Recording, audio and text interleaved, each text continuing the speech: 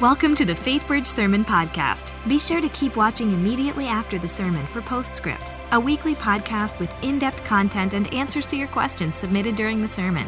You can also find it on iTunes or at faithbridge.org/postscript. Hey, good morning to you. Good morning. Thanks so much for coming today. My name is Duffy Robbins. Great to be back here at FaithBridge, and thank you for being here. Those of you who are here in Center Courts East and West, the Klein campus, those of you who are watching from the Woodlands, we're glad you are with us and worshiping here today. And those of you who are joining us online, fantastic to have you. We're glad you're here. Please, when the service is over, go friend me on Facebook. But yeah, no, it's good. Summer is the season for Hollywood blockbusters. How many of you have been to a movie this summer? Let's see a show of hands. Okay, yeah, good on you. How about, let's do a quick survey. How many have gone to see Inside Out? Anybody see Inside Out? Okay, great.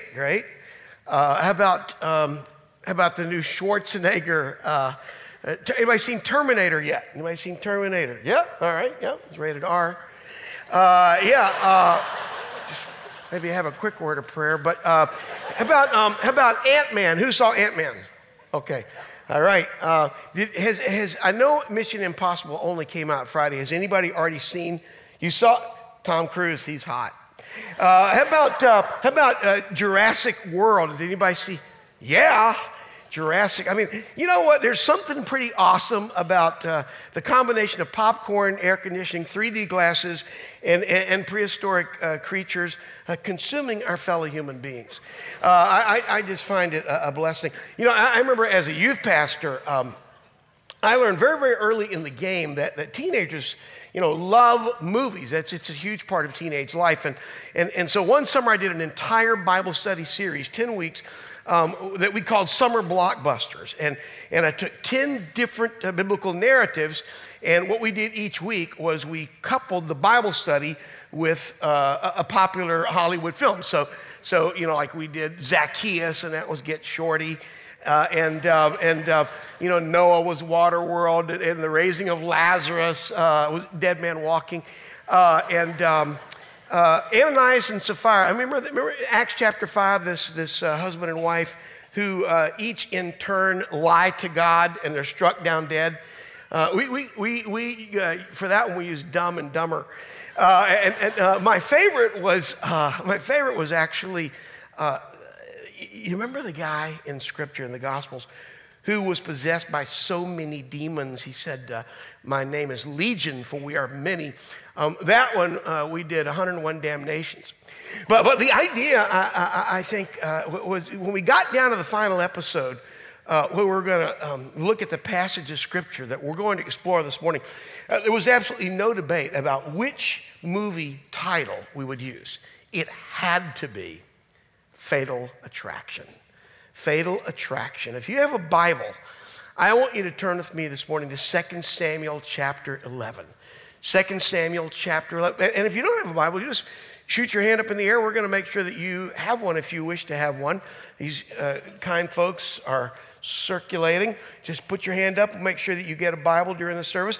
Let me just say, too, as they're making their way around, that we have this little Postscript podcast thing. In your bulletin on the second page there inside, there's information. If you have a question or comment about anything I say today, please, we'd love to hear from you. We'd love to have you join the conversation. 2 Samuel chapter 11. Let's begin in verse 1. In the spring of the year, the time when kings go out to battle, David sent Joab and his servants with him and all Israel. And they ravaged the Ammonites and besieged Rabbah. But David remained at Jerusalem. Well, it happened late one afternoon when David arose from his couch and was walking on the roof of the king's house that he saw from the roof a woman bathing. And the woman was very beautiful. And David sent and inquired about the woman, and one said, "Is not this Bathsheba, the daughter of Eliam, the wife of Uriah the Hittite?" So David sent messengers and took her, and she came to him, and he lay with her. Now, she'd been purifying herself from her uncleanness. Then she returned to her house, and the woman conceived, and she sent and told David. I'm pregnant. So David sent word to Joab, send me Uriah the Hittite, and Joab sent Uriah to David. When Uriah came to him, David asked how Joab was doing and how the people were doing and how the war was going. Then David said to Uriah, go down to your house and wash your feet. This is sort of a Hebraic euphemism. It means to lay with your wife. It means to relax with your wife. And Uriah went out of the king's house, and there followed him a present from the king, but Uriah slept at the door of the king's house with all the servants of his Lord and did not go down to his house. Let's jump to verse 14. In the morning, David wrote a letter to Joab and sent it by the hand of Uriah. In the letter he wrote, set Uriah in the forefront of the hardest fighting, and then draw back from him that he may be struck down and die. And as Joab was besieging the city, he assigned Uriah to the place where he knew there were valiant men, and the men of the city came out and fought with Joab, and some of the servants of David among the people fell. Uriah the Hittite also died. Fast forward to verse 26. When the wife of Uriah, of course this is Bathsheba, heard that Uriah, her husband, was dead, she lamented over her husband. And when the mourning was over, David sent and brought her to his house. And she became his wife and bore him a son. But the thing David had done displeased the Lord. The thing David had done displeased the Lord. If you've heard of David even a little bit, you probably know that his story is bookended. It's marked by two key battles. One was his epic showdown with Goliath, the giant industrial strength bully from Gath, the champion of the Philistines. The other was his struggle with lust. David had a weakness for women. He was actually the very first king of Israel to have concubines. And if the face of his first battle was the face of a cruel, brutish tyrant, the face of his second battle was the lovely face of this innocent young maiden named Bathsheba. What makes this narrative, I think, so shocking is that we all know when the Goliath battle ended, Goliath was on the ground, David was standing tall in victory. But from what we've seen here this morning in 2 Samuel chapter 11, we see that when the Bathsheba battle was over, it's David who is face down, broken, weakened, and humiliated by defeat. And frankly, to be honest, in some ways, it's a little surprising, isn't it, to see in the Bible such a complete failure of a man that most of us have come to embrace as one of Scripture's greatest heroes. It's a story that, frankly, it's a little bit hard to hear. It's like finding out that your life coach can't hold down a job, or that your fitness instructor was caught eating a donut. It just feels like a little bit of a betrayal. We love the bravery of David's bold stand against Goliath. We tell it and retell it to our children in vacation Bible school and in Sunday school and on youth retreats. The story of Bathsheba, not so much. You can go months without hearing a children's sermon on David and Bathsheba. Hi, boys and girls, can you say adultery? The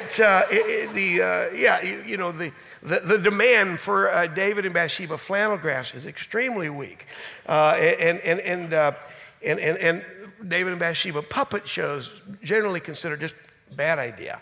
But having said that, it might be that one of the greatest proofs of the reliability and the trustworthiness of Scripture is, in fact, the uncanny, unflinching honesty with which its heroes are portrayed. Alexander the Great once had a portrait done of himself, which had his face posed in his hands as if he were, in deep thought. But in actuality, Alexander chose the pose to cover an ugly facial scar he gained in battle.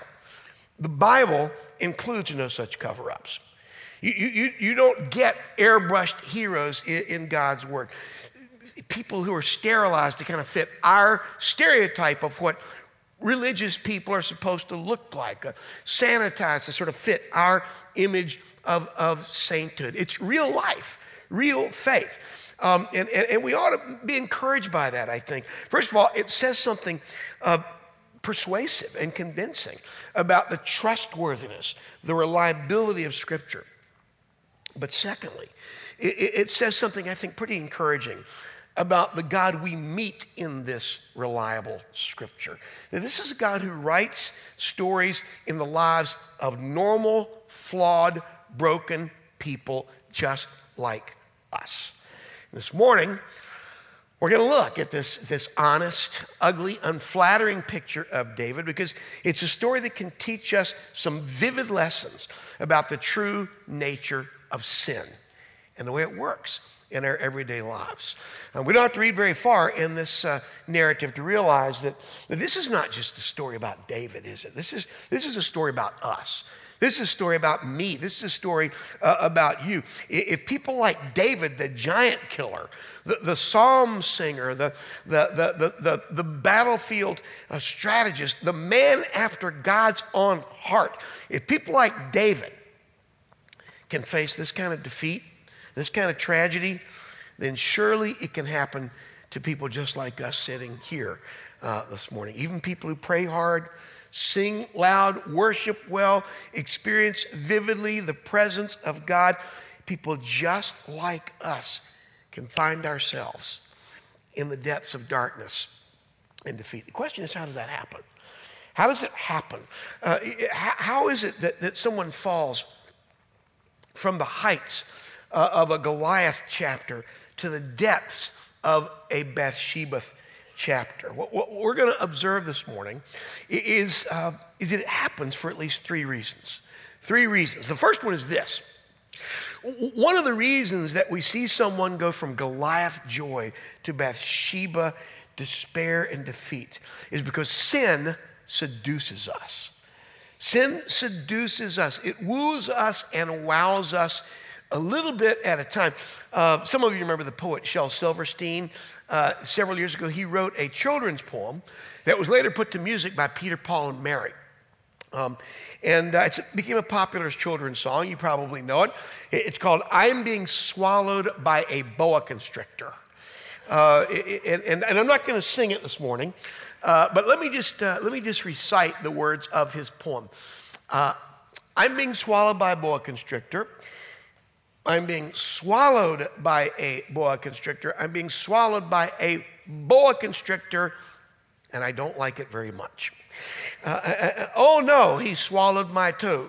Feel free to join in. Oh me, he swallowed my knee. Oh fiddle, he's up to my middle. Oh heck, he swallowed my neck. Oh dread, he's up to my... And that's where the song ends, right? What a wonderful children's song. It's just a beautiful lullaby, a sweet song about our children being swallowed whole by a snake. It would be like singing a song to your children. Mommy disciplined us with a taser. It's just funny, the songs that we use, But one of the interesting elements of the song is that it offers us a picture for the way sin works in our lives. Sin very, very seldom takes us in one big gulp. It often happens one little nibble at a time. Let's go back to the text a minute. Go to verse 1.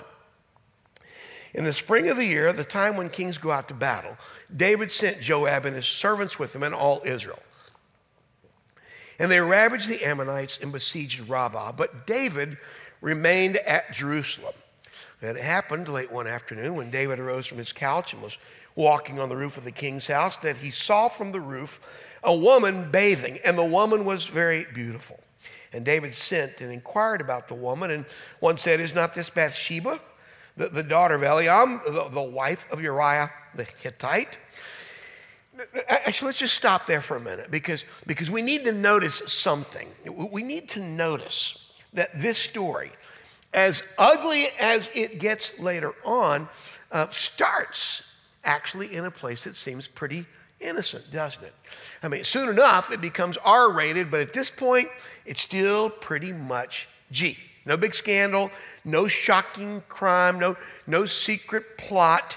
It begins innocent enough on a spring afternoon. Verse 1, David is walking on the roof of the palace. Nothing necessarily evil about that. And yes, sure, the rest of the army is off at war. This is, after all, pretty routine for the spring of the year. David's men are out in the field finishing mop-up operations to rid the land of the Ammonites. And okay, it's a little bit odd that David stays behind when the rest of the men are in the field, but for crying out loud, it was David who commandeered the victory over the Ammonites in the first place, right? You go back and read about that in chapter 10. It was his daring battle strategy that got them here. Isn't he entitled? Isn't he entitled to a little me time?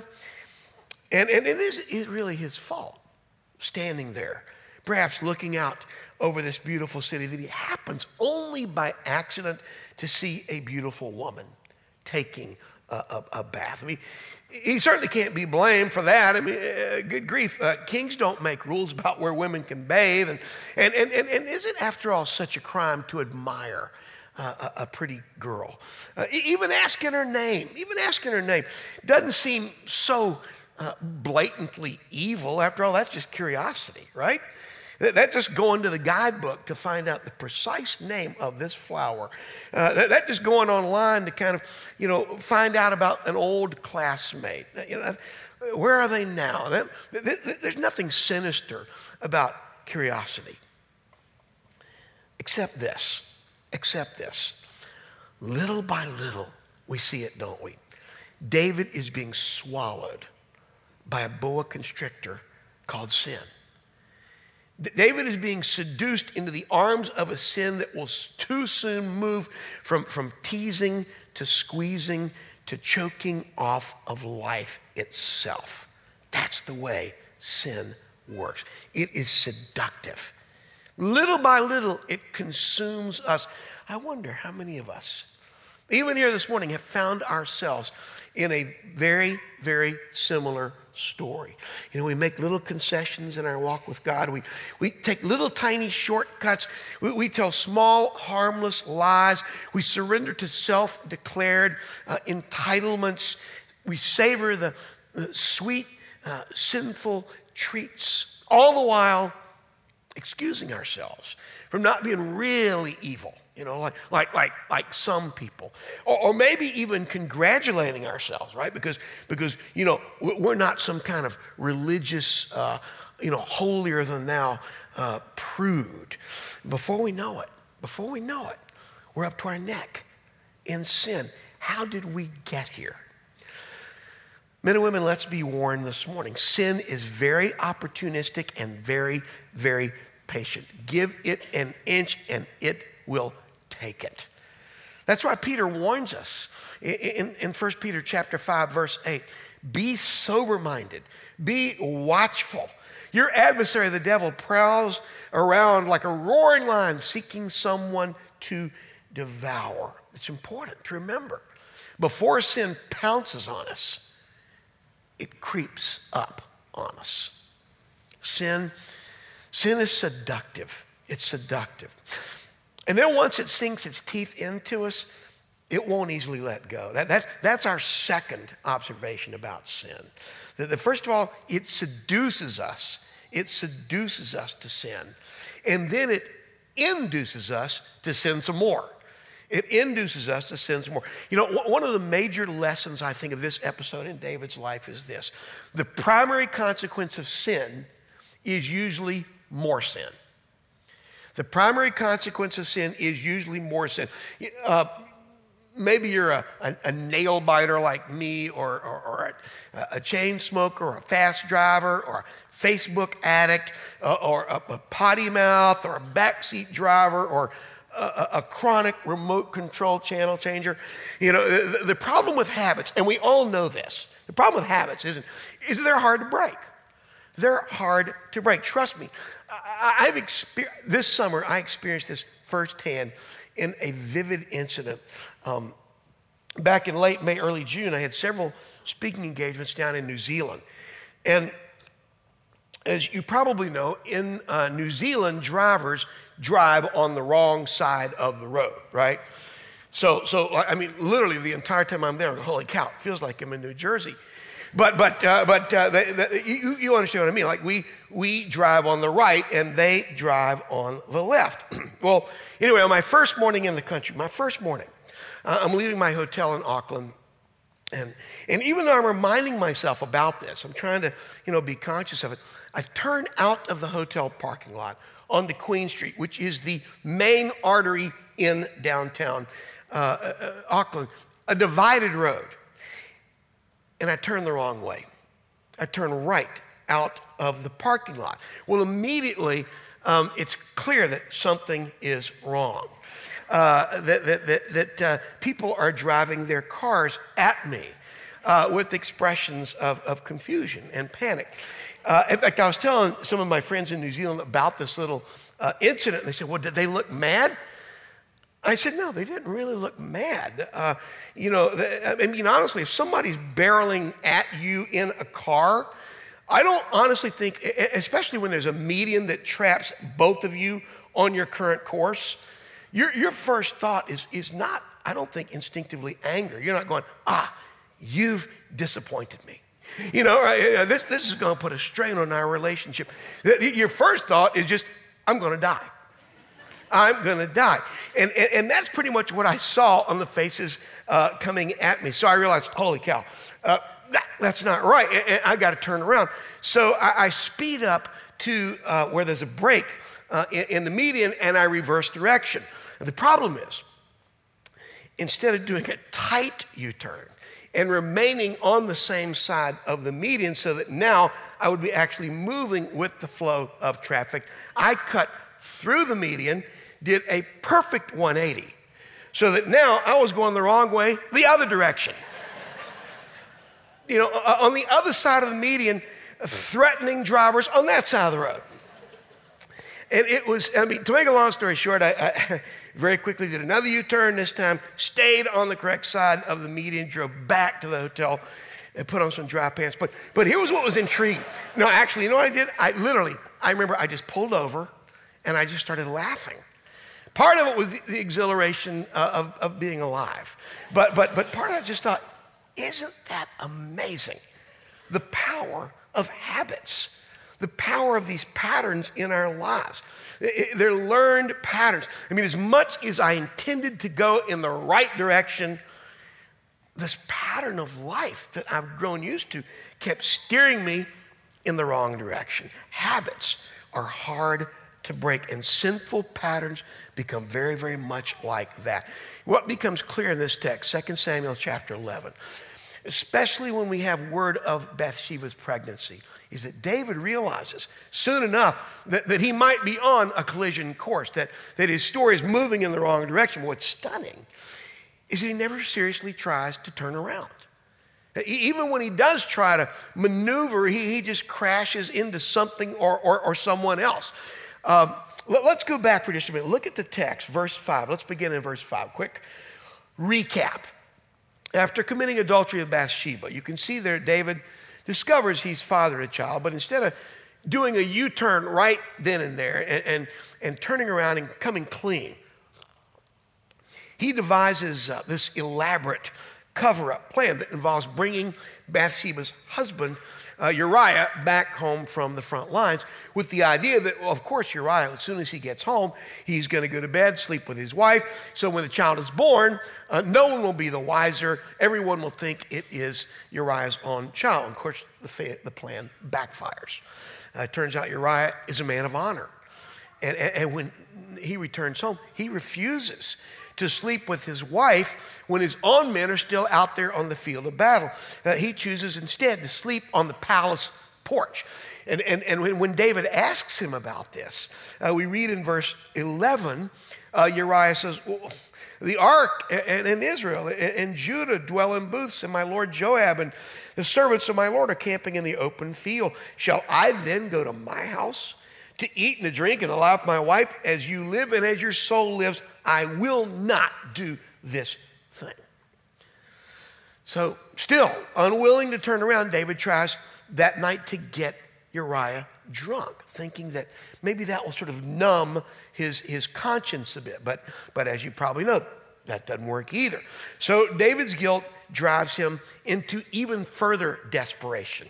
He decides to send a note to Joab, actually delivered by Uriah, with instructions that Uriah and his men are to be placed on the front lines of battle where the fighting is the most fierce, in the hopes that there Uriah will die in combat along with his men. So even if it means killing in cold-blooded fashion one of his most faithful, most loyal officers, David is hell-bent to cover his rear and cover up his sin.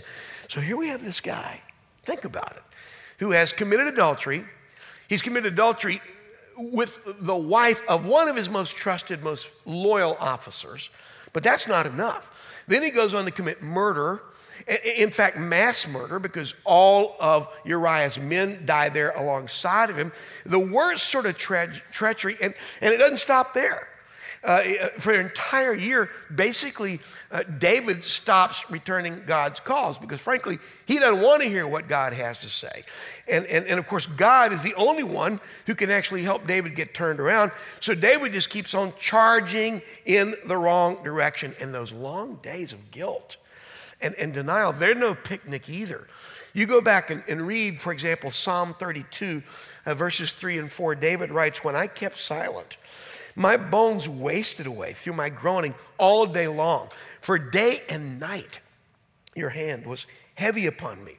My strength was dried up as by the heat of summer." You know, we've all heard this proverb before. When you're in a hole and you can't get out, rule number one is what? Stop digging. Stop digging. What we see here in 2 Samuel 11 is a perfect picture of the cycle of sin. You see, sin's first line of assault is to woo us away from God. But then the second line of assault is to settle in the occupied territory, keep us away from God because, we feel we're too ugly because of what we've done. We're too far gone. We're too guilty to come back to God, which, of course, makes us even more vulnerable to the next temptation, which only makes us feel further still away from God. It's actually what the tuna fishermen on Wicked Tuna, one of my favorite shows, Wicked Tuna, they call this the death spiral. The death spiral. When the tuna gets hooked, in trying to get loose, the hook, as it shakes its head, the hook gets even more embedded in the fish's mouth. Well, that's when the fish, the tuna, starts just circling and circling until it finally just gets too tired to fight anymore, and that's when it's over. Next thing you know, he's somebody's sushi. Not mine, thank you very much. But it's over. David in chapter 11 is basically in a spiritual death spiral. He is in a spiritual death spiral, thrashing around, bringing everybody else down with him because he won't just admit that he has swallowed this temptation, hook, line, and sinker. Question is why? Why in the world? Why doesn't David turn around? Why keep driving in the wrong direction? It's clear this is not good. And that's the third observation we need to make about sin. From 2 Samuel chapter 11. Sin seduces us to sin. Sin induces us to sin more. And then finally, sin confuses us. Sin confuses us into thinking that we've got everything under control. It fools us into thinking that we are in control when in fact we are out of control. A couple of weeks ago, I was in the car with my grandkids. You're going, "Duffy, you don't look old enough." No, I have 2 grandkids. And it's not funny, ma'am. And Henry and Sadie, one of them is 10 years old, the other's 12 years old. They're just a ton of fun. And anyway, we were in the car. He pulls out of the parking lot. And as we're starting to drive down the street, one of the kids noticed that there was a bug on the front windshield of the car. a bug just kind of sitting there on the front windshield of the car. And they call me Duffy, right? When they were little, when they were younger, I said, just call me His Holiness. But now I let them call me Duffy. And anyway, so as we pull out, they go, hey, Duffy, look at that bug. We're giving him a free ride. And so I look at this bug on my windshield staring in at us. And when we finally make eye contact, I think to myself, why don't you leave? Why don't you go? Why don't you fly away? You have the capacity to exit this situation, right? This is not going to end well for you. But he just sat there. He just sat there. And then we actually pulled up onto the interstate. And so now this bug literally finds himself cruising along at 70 miles an hour. This is the fastest he has ever flown. And me and Katie and Henry were talking about it. We decided maybe he thinks this is about him. Maybe he thinks, he's flying really fast. Like he's super bug. And then it dawns on me, wait a minute. What if it's worse than that? What if he thinks he's actually pulling our car? He's on the front windshield. He's just going, oh my gosh, what strength, what power, work with me, people. And like he's on the front of this thing. And so then we kind of had fun thinking about that. And then Sadie turned on the windshield washer. And that was the end of the story. But it is going to sound a bit weird. But as you read through 2 Samuel chapter 11, you see it, don't you? You start to realize that in a very, very real sense, David is basically a bug on the windshield.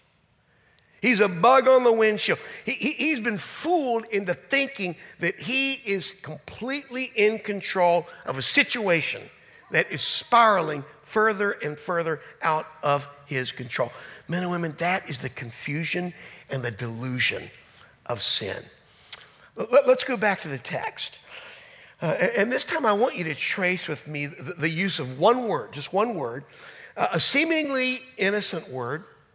It's the verb sinned, S-E-N-D, the verb sin. Because by tracing this verb sin, we can actually follow David's step-by-step slide into complete confusion. Let's begin at verse 1. It starts off with this short phrase. David sent Joab. David sent, no problems yet, right? Joab's a part of David's high command. That's what kings do.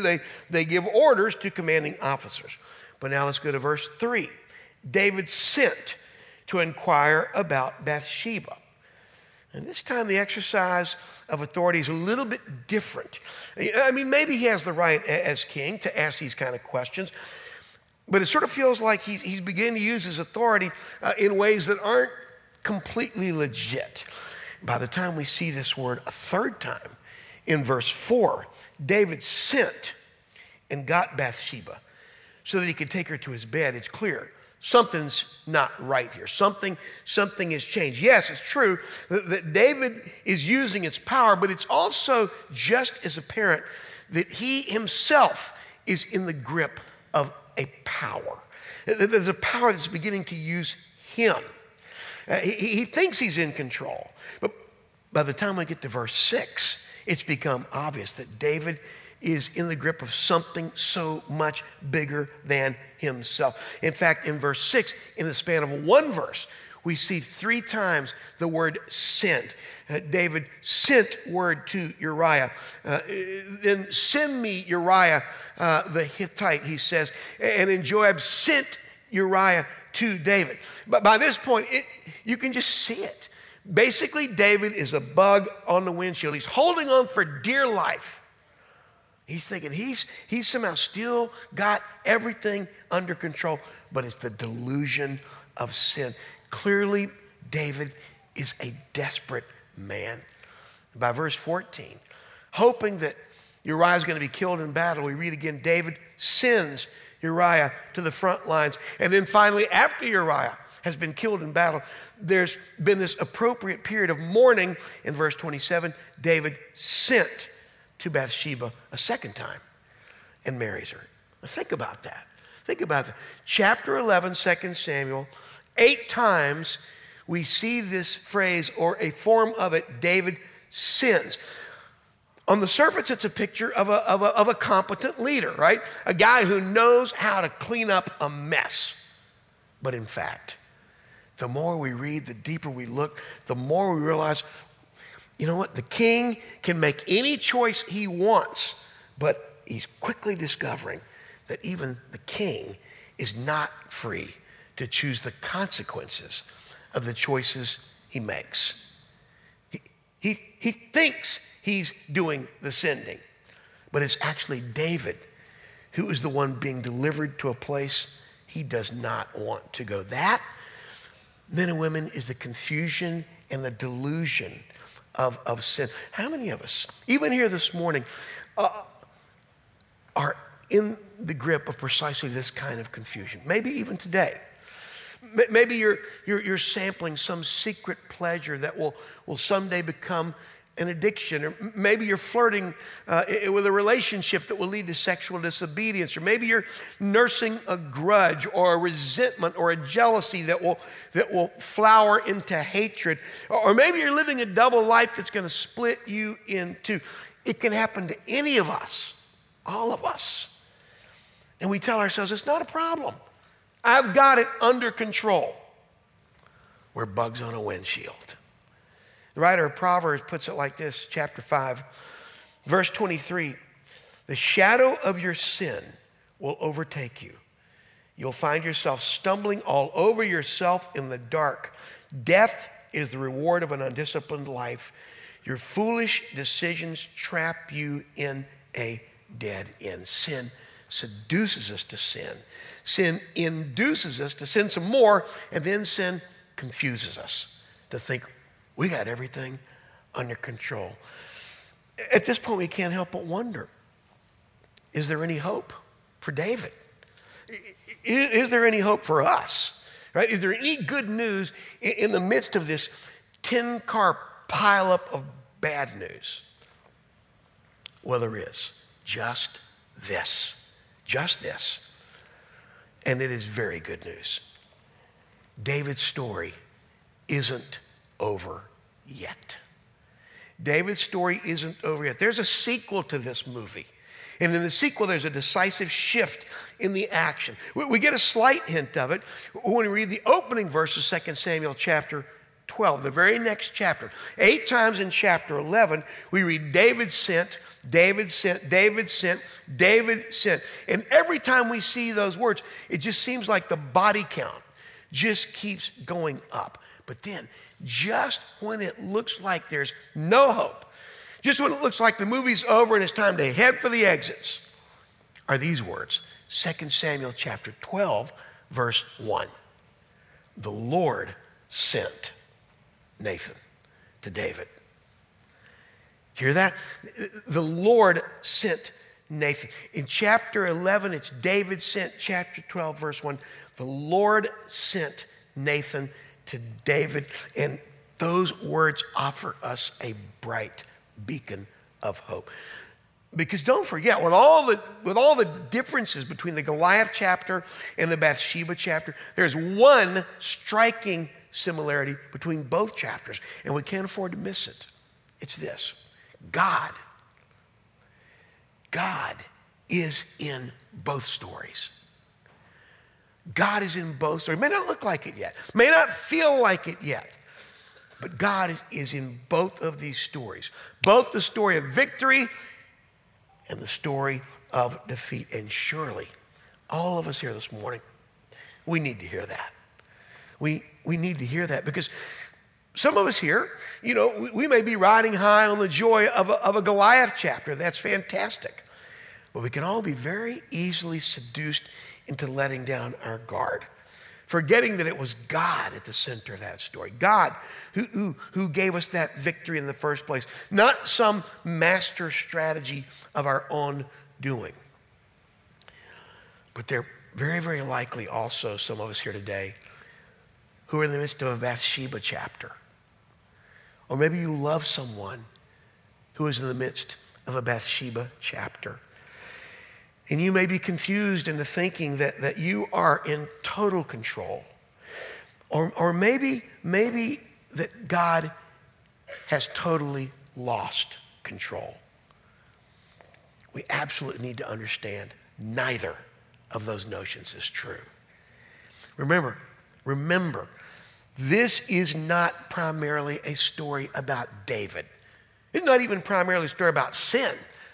This is primarily a story about God. About God. And with God in the story, there is always hope. There is always the possibility of a turnaround. There is always the possibility of forgiveness. But in good Hollywood fashion, if you want to hear that story, you have to come back next week. Let's pray together.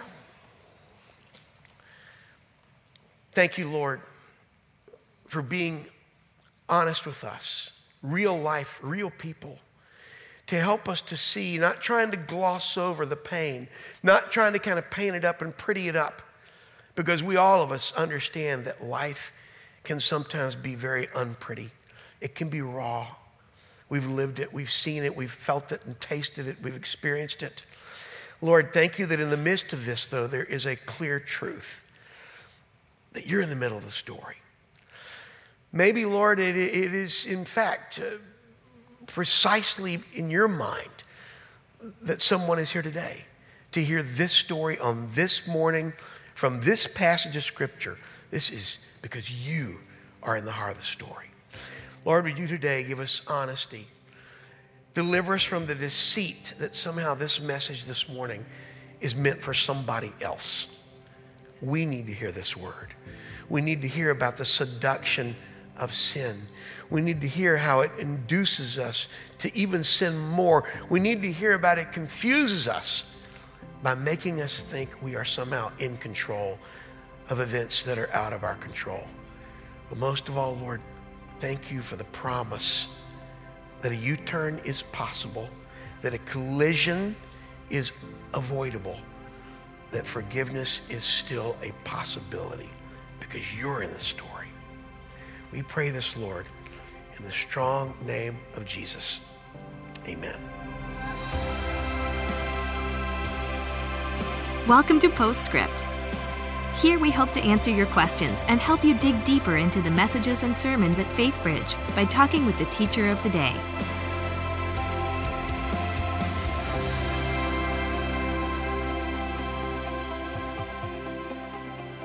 Hi, and welcome to Postscript. I'm Lou Ann Riley, Grow Group Director, and I'm here with Duffy Robbins, one of our Bible teachers from our preaching team. We are so glad to have you back with us today. Always a pleasure. Yeah, Thank you welcome very much, back. Lord. How's your summer? Good? It's good. It's been fantastic. A lot of fun, great ministry, refreshing. It's been awesome. It's good. Well, I certainly enjoyed your sermon and the stories about your grandkids. That was awesome. Good, That yeah. was funny. And so you talked about this blockbusters, these summer blockbusters, and the one we looked at today was David and Bathsheba. We had some few other questions that just came in kind of specifically around that passage. Okay, great. So I'll start with those. Someone asked, why did God send Nathan after David's multitude of sins and not before he committed adultery? Great question. I don't know. Let's close in prayer. No, I don't know. I mean, I think there are millions and millions and millions of anguished parents who've asked those kind of questions over the years of children who made all kinds of bad choices and paid very, very high tuition to learn important lessons. And so one might ask, well, why that happened then? Why didn't God convert Chuck Colson, before, so that he could have maybe had an influence on Richard Nixon and the whole geopolitical history could. Those are really important questions, but they're questions that no one can honestly, he'd be presumptuous to answer. But I will say this, that there are two reasons why I can imagine. One is that sometimes we don't call out to God until we get to a really, really bad place. I think as a parent, there are times when I will let my child learn lessons the hard way. Most of us who are parents know that one of the best ways to learn how to make good decisions is by making bad decisions. And so, in fact, the very, very, very protective parents are often the parents whose kids end up not learning because, in a sense, they've protected their child from an encounter with God. It's like the mother said, I'm not letting my son go near a swimming pool until he learns how to swim. Well, guess what? You don't learn how to swim without getting near a swimming pool. You know, and they go, yeah, but he might get in over his head. That's right. That's right. But it's not until you are in over your head that you start thinking about the importance of swimming and keeping yourself afloat, and so, or the need for a lifeguard. And so I think that might be one reason why. Of course, we go, yeah, but what about all the, what about all the trail of lives that were ruined in the process? And I don't want to minimize the hurt of that, or the tragedy of that, or the danger of that, but that's where I think, and this just sounds trite to say it, and I know it, in that sense it can be taken so wrong, but that's where I think in the governance of God, in the mind of God, He can deal with those things. He can deal with those things. He can deal with death. But the hardest thing to deal with is a stubborn person who doesn't want to change their mind. The other reason that God didn't maybe send Nathan earlier is because God, for reasons that we can't begin to fathom exactly, wants to offer us the opportunity to freely choose. And even if that means we will freely choose badly, it is impossible to love unless you have the option not to love. God desires our love. And so unless we have the option not to love him, then we don't have the option to love him. So I think it's a free will question. Is that God wanted David to be low enough that he finally felt like, I've got to look up. And of course, you look at David's life, and there are many, many times when he did look up. But I think it's like all of us, that we need to be refreshed. We need to be renewed. We're never at a place where we can just kind of put it on autopilot. And so this was clearly a point at which David just went down to the pit, which is exactly how he describes it, in Psalm 40, I think it is. But so yeah, those are two possibilities. But the answer is only in the mind of God. Well, that's a great perspective to think about. So there's one other question, just talking about David's sin, and as he began just this pattern that continued to unfold, there's a question around that says, wasn't the start of David's sin the staying and not going into battle like the other kings do? Yeah, I mean, in one sense, but it would sort of be like this. It'd say, when did the farmer start growing corn? Did he start growing corn when he went to the store to buy the seed? Did he start growing corn before that, when he sat down and said, I wonder what I'll have my crop this year? Or did he start growing corn when the corn actually came up above the ground?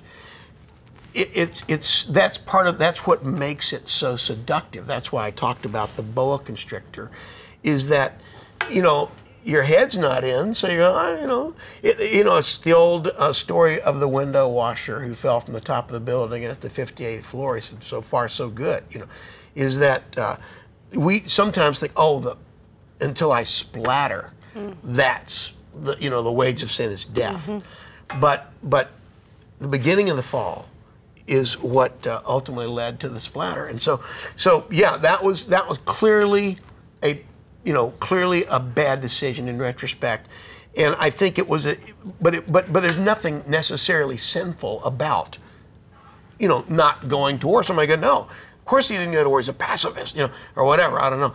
So there's nothing necessarily inherently sinful about that decision, not any more than there was anything inherently sinful about standing on the roof, but it was indicative, I think, of a David who was kind of coasting, because other kings any king would have been out there on the field of battle, and he was kind of coasting, and so it's a little bit kind of hard to say Is a child born at the moment of conception, or does it happen, 3 weeks later, or does it not happen until the child emerges from the womb?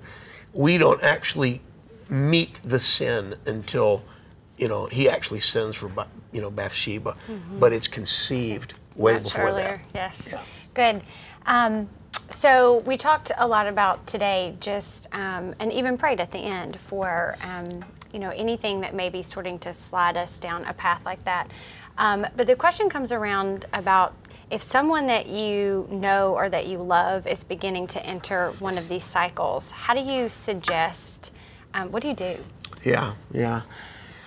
And again, there's no happy 3-step plan, but one thing that I note, and I might add that we see the same pattern in Luke 15, the story of the prodigal son. In that story, the father is sort of the image of God. He's the person of God. God didn't say when the younger son said, "Give me everything, I'm taking off." God didn't say, "No, I can't let you do that, son. You're going to make bad decisions. You're going to be with pigs." God said, the father said, "Okay, all right, And again, the principle is the same. Sometimes until you're face down in pig shoe, you don't realize it was a lot better to Father's house. And so I think one of the principles that would guide someone in that situation, and every parent and everybody that loves anybody has been in that situation, is to say, sometimes you have to let people go to the low place, as much as that hurts. Oswald Chambers has a phrase where he talks about being an amateur providence, where we try to jump in and rescue people, and we can't be God, we can't be the Messiah, and so that's the first thing I think, is that we have to allow people some time to leave. Are there? Again, now I'm speaking for parents who might be watching who have a child that they think they're having this Bathsheba chapter. Are there times when it's right and important to step in? Yeah, I think there are some times when, as a parent, I would prevent. If my children are out on the highway or out on the road, and a truck comes barreling down the street, and my wife says, "Duffy, do something," I don't go, "Hey, I got to learn sometime," And then I try to, sort of bend over and say, "See what kids was telling, Daddy's trying to teach you kid." That's not a teachable moment. There's no redemption possible at that point. So I might at that point say, "Yeah, you're gonna have to jump in," but I think sometimes, we want to jump in before people are really going to learn, and there's nothing like combat to get you interested in how your rifle works. Sometimes people have to be under fire before they will really learn and listen. And so I think part of that is waiting, even though that's very, very hard. As we observed, Nathan didn't go earlier. I don't know why, but maybe that's part of what it was that David wouldn't have heard. The other, just off the top of my head, the other comment is that it's interesting that Nathan went to David. We suppose, I'm going to say, we're going to have somebody come to, we're going to have people come to us. We're going to wait till they go to church. The Lord sent Nathan to David. And I think a part of it is that by the Spirit of God, that Nathan responded to that prompting, and so part of what sort of shapes our response is God telling me to do this, and when is God telling me to do it, and do I have the willingness to go to them and say, "Oh, I'll wait till they come to me." I think that's a part of it. And then the third, just off the top of my head, is that the way Nathan did this with David was quite brilliant. He didn't use a frontal assault. He told him a story. And if you read 2 Samuel chapter 12, once upon a time there was a man with sheep. That, I think, is also instructive, that the power of story, the power of testimony, the power of saying, here's how here's how God has worked in my life, or here's a story of how it works. People could sit through 10 sermons and not get it, but they hear your story, that personal or a story, and they go, mm-hmm. holy cow, that man deserves to die. Yeah, well, that man is you, you know. So those are 3 quick ideas that come to mind. Good. So for our last question, we had an interesting saying come in. There's an old saying that says, you can't clean a home with a dirty mop. So, holy cow, that's brilliant. So in considering point 3 in the sermon today, do you find that relatable? How does that connect? You can't clean a home with a dirty mop. Okay. Okay. Well, here's what I think this may mean. Well, I get the idea that you can't clean a home with a dirty mop, and if you have a dirty mop, you sweep it, everything is going to get dirtier. The third point in my message today, if you haven't heard it already, you can listen to it online. But the idea is that sin confuses us into thinking that we're in control of events that are out of our control. And I think that means that we are the dirty mops, and that how can we clean our own house? And the answer is we can't. We need a Savior.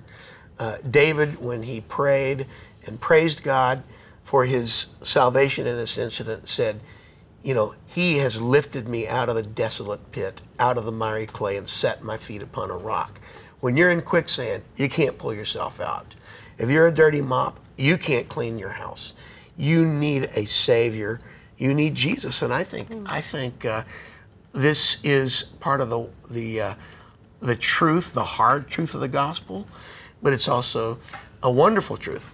We can't save ourselves, but here's the wonderful fact, is God sent us a Savior to save us when we could not. And we don't deserve it. And sometimes we're running from it, but he came to pursue us. Just like the Lord sent Nathan to David, the Lord sent Jesus to us. That's awesome. What a great connection. Okay, so you're back with us next week. Oh, that's right. That's right. Blockbuster Part 2. Cliffhanger, leaving us on the edge of our seats. Okay, so thank you for being with us here today. Certainly enjoyed it, and we're looking forward to what you bring next week. Thank you. Yes, and thank you for your questions, and thank you for joining us here for Postscript. Thanks for joining us for Postscript. Help us keep the podcast interactive by submitting your questions during the morning services. Learn more at faithbridge.org/postscript.